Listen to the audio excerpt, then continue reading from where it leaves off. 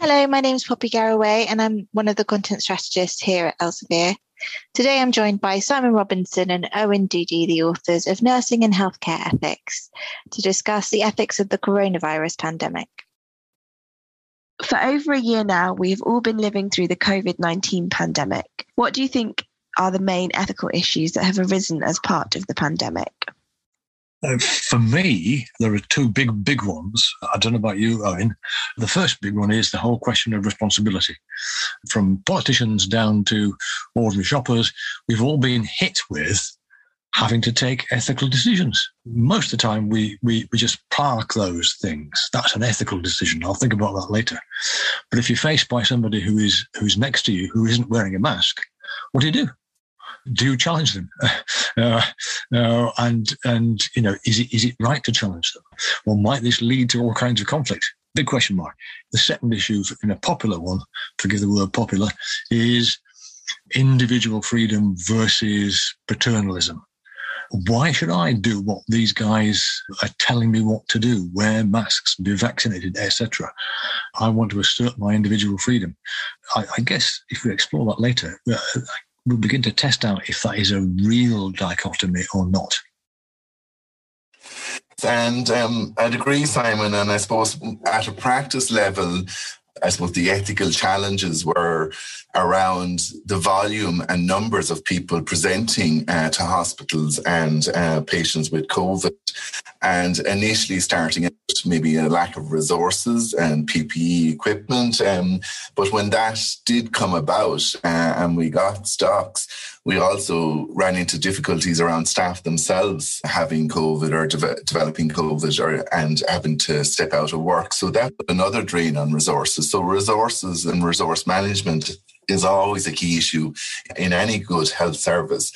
But I suppose at a personal level then, as a practitioner, being able to preserve the dignity, respect and privacy of each individual that comes into hospital setting were big ethical challenges, and the availability of the bed's type, be it a high dependency or a lower dependency, and, you know, the demand and pressure that was on the system.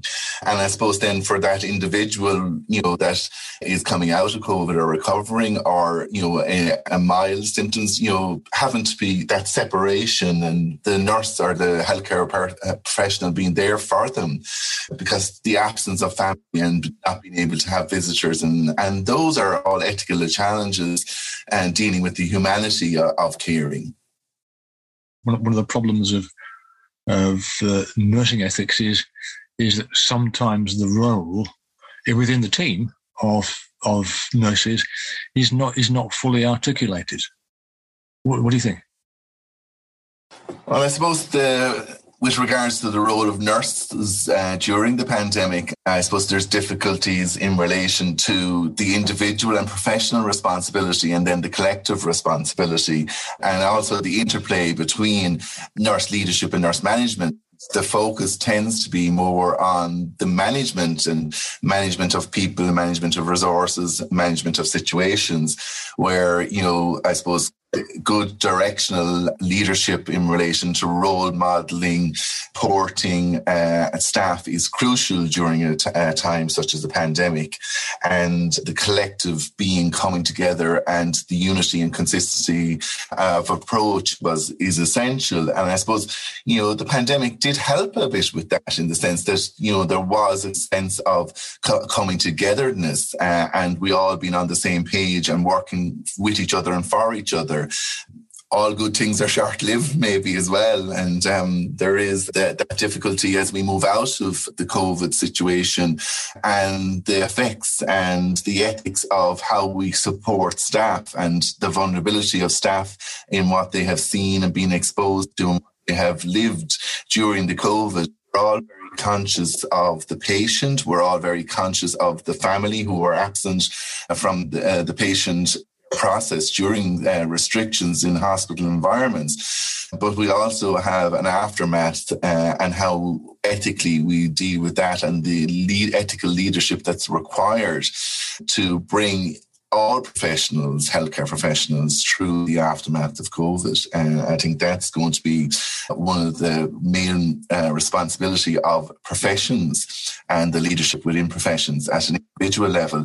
It is, I suppose, the learning from COVID about being there for each other, supporting each other, assisting each other, and the aspect of supports like clinical supervision, role modelling, and I suppose having visionary leaders. I think there's an opportunity for all healthcare professionals to, maybe regather, regroup, rethink of what is their vision, what is their direction, and making themselves more visible in society, policy level especially.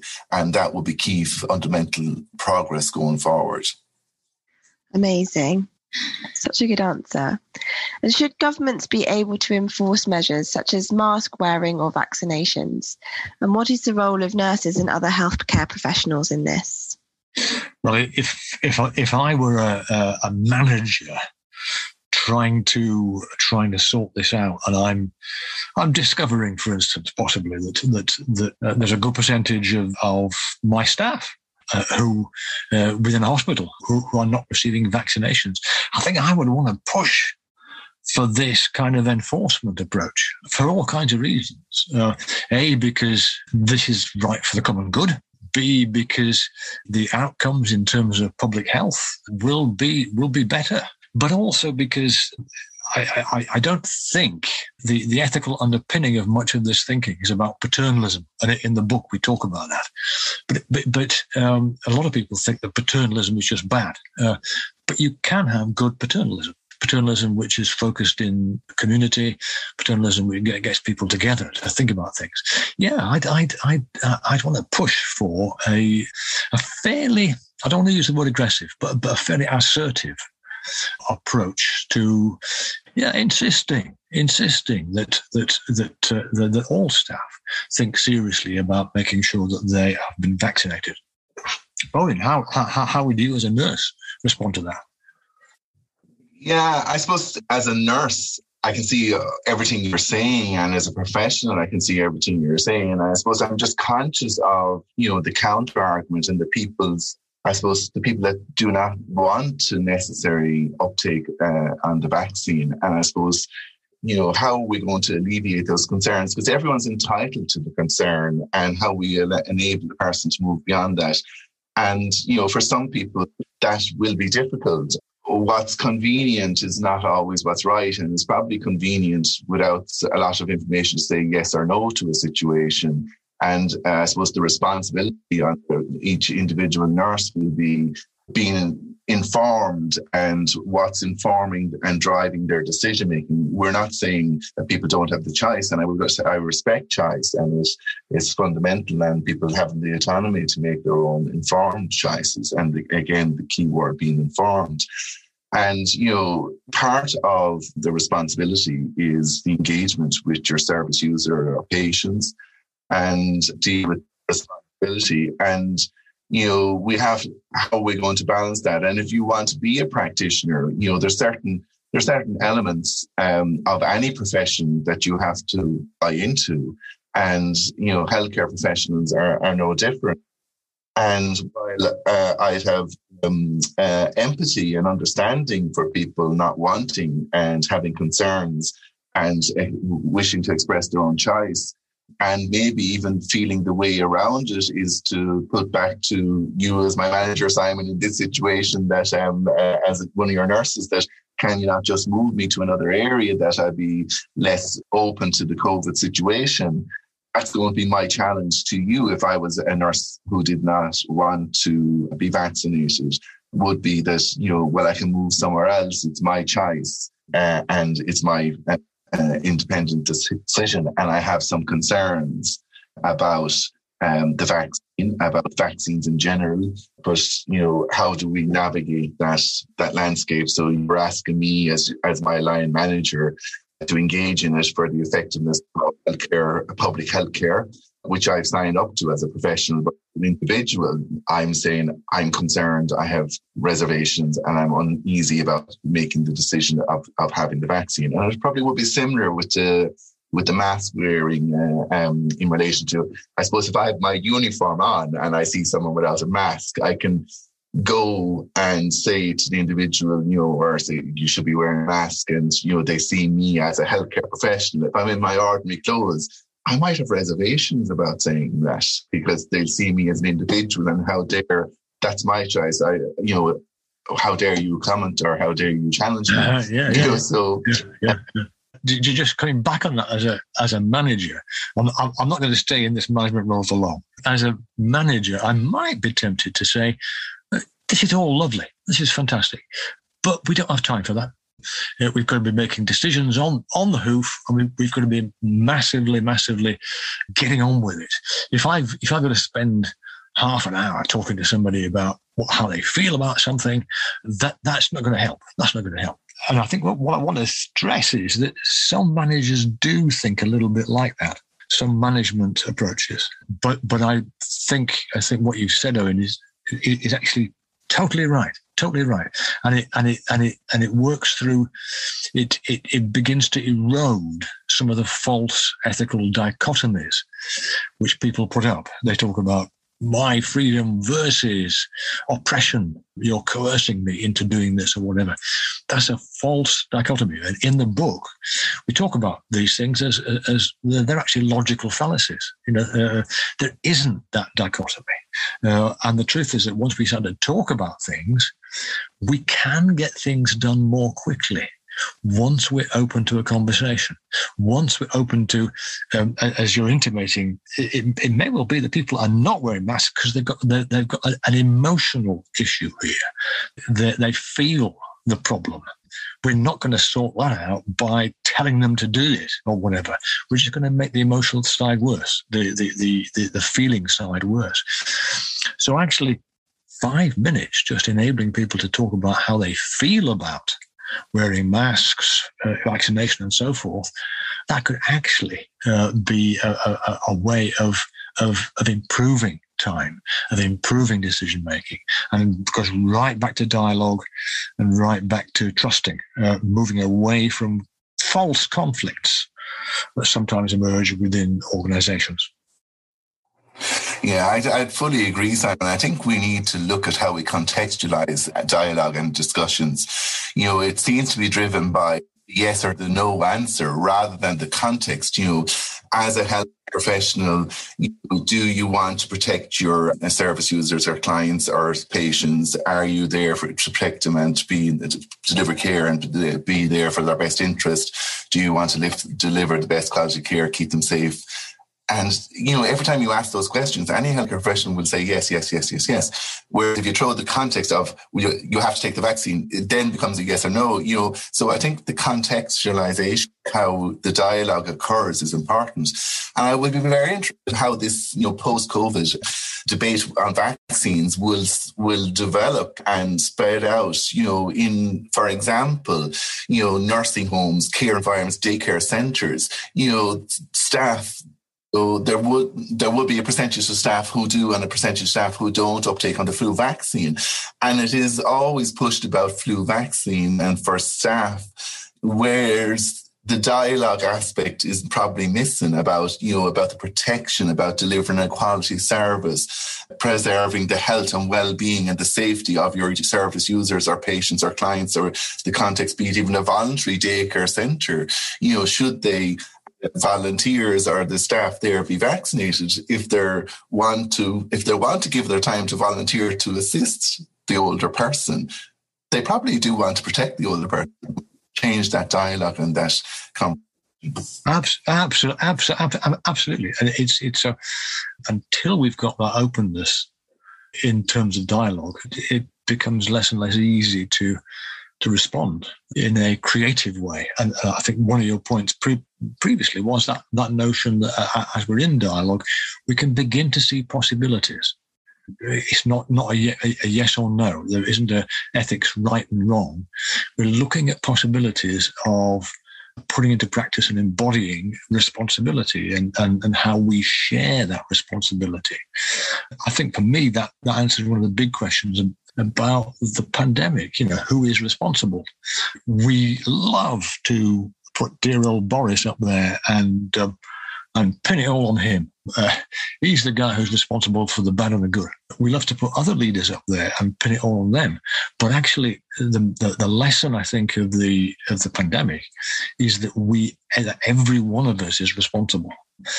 Because this is a relational thing. It's not just a medical thing about a particular virus. It's a relational thing, and how our behavior affects ourselves and others, not just the immediate others. There are consequences of our behavior that we probably don't know about, which means we've got to be talking about how we share responsibility at every level. That was brilliant. Some real lessons there, I think, for those that communicate about vaccination to healthcare staff, not just with COVID, but also with the flu vaccination, as you said, Owen. And just moving on to the next question, Owen, I think you've kind of already touched on this and the mental health and well-being of staff during the pandemic, but everyone working in the healthcare service has been under enormous pressure for over a year, and this has implications, not least the moral injury that nurses and doctors may be experiencing. What are the ethics of asking healthcare practitioners to work through a pandemic?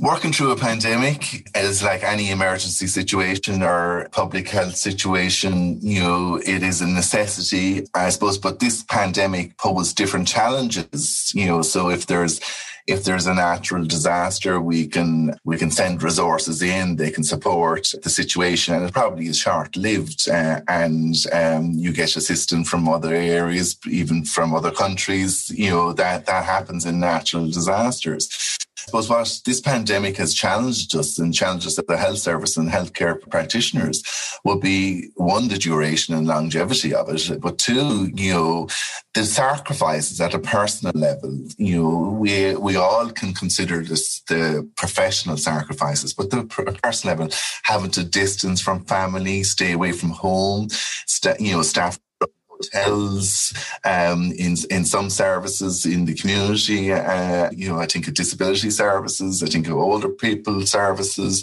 not just acute hospitals. There's been a lot of sacrifices.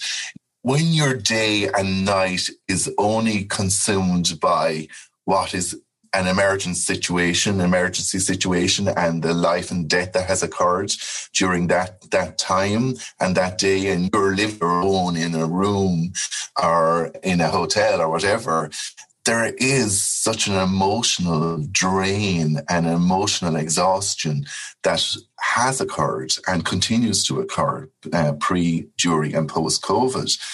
And people are looking for certain things in Ireland, and there's questions for staff looking for extra days holidays. And I think, they're nice things and, they sound great, but they don't deal with the issue and the fundamental issue of what the emotional support people need post-COVID, during and post-COVID. The resources that need to be put into place.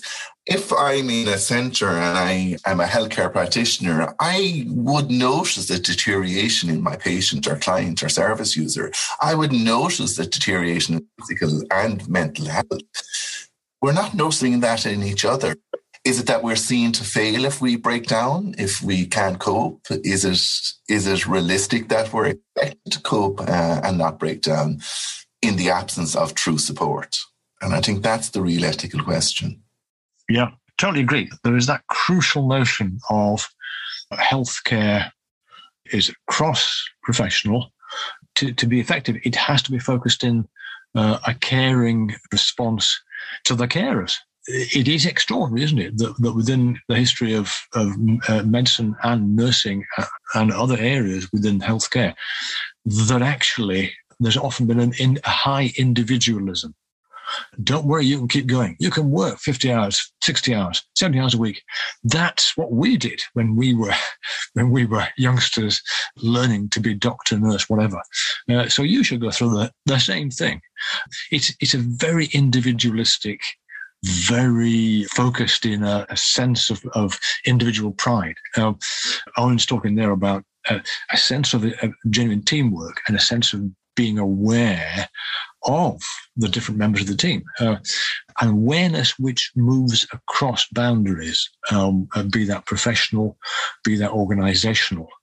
One of our problems is that organizational management tends to divide rather than bring together. There's this area, and that area.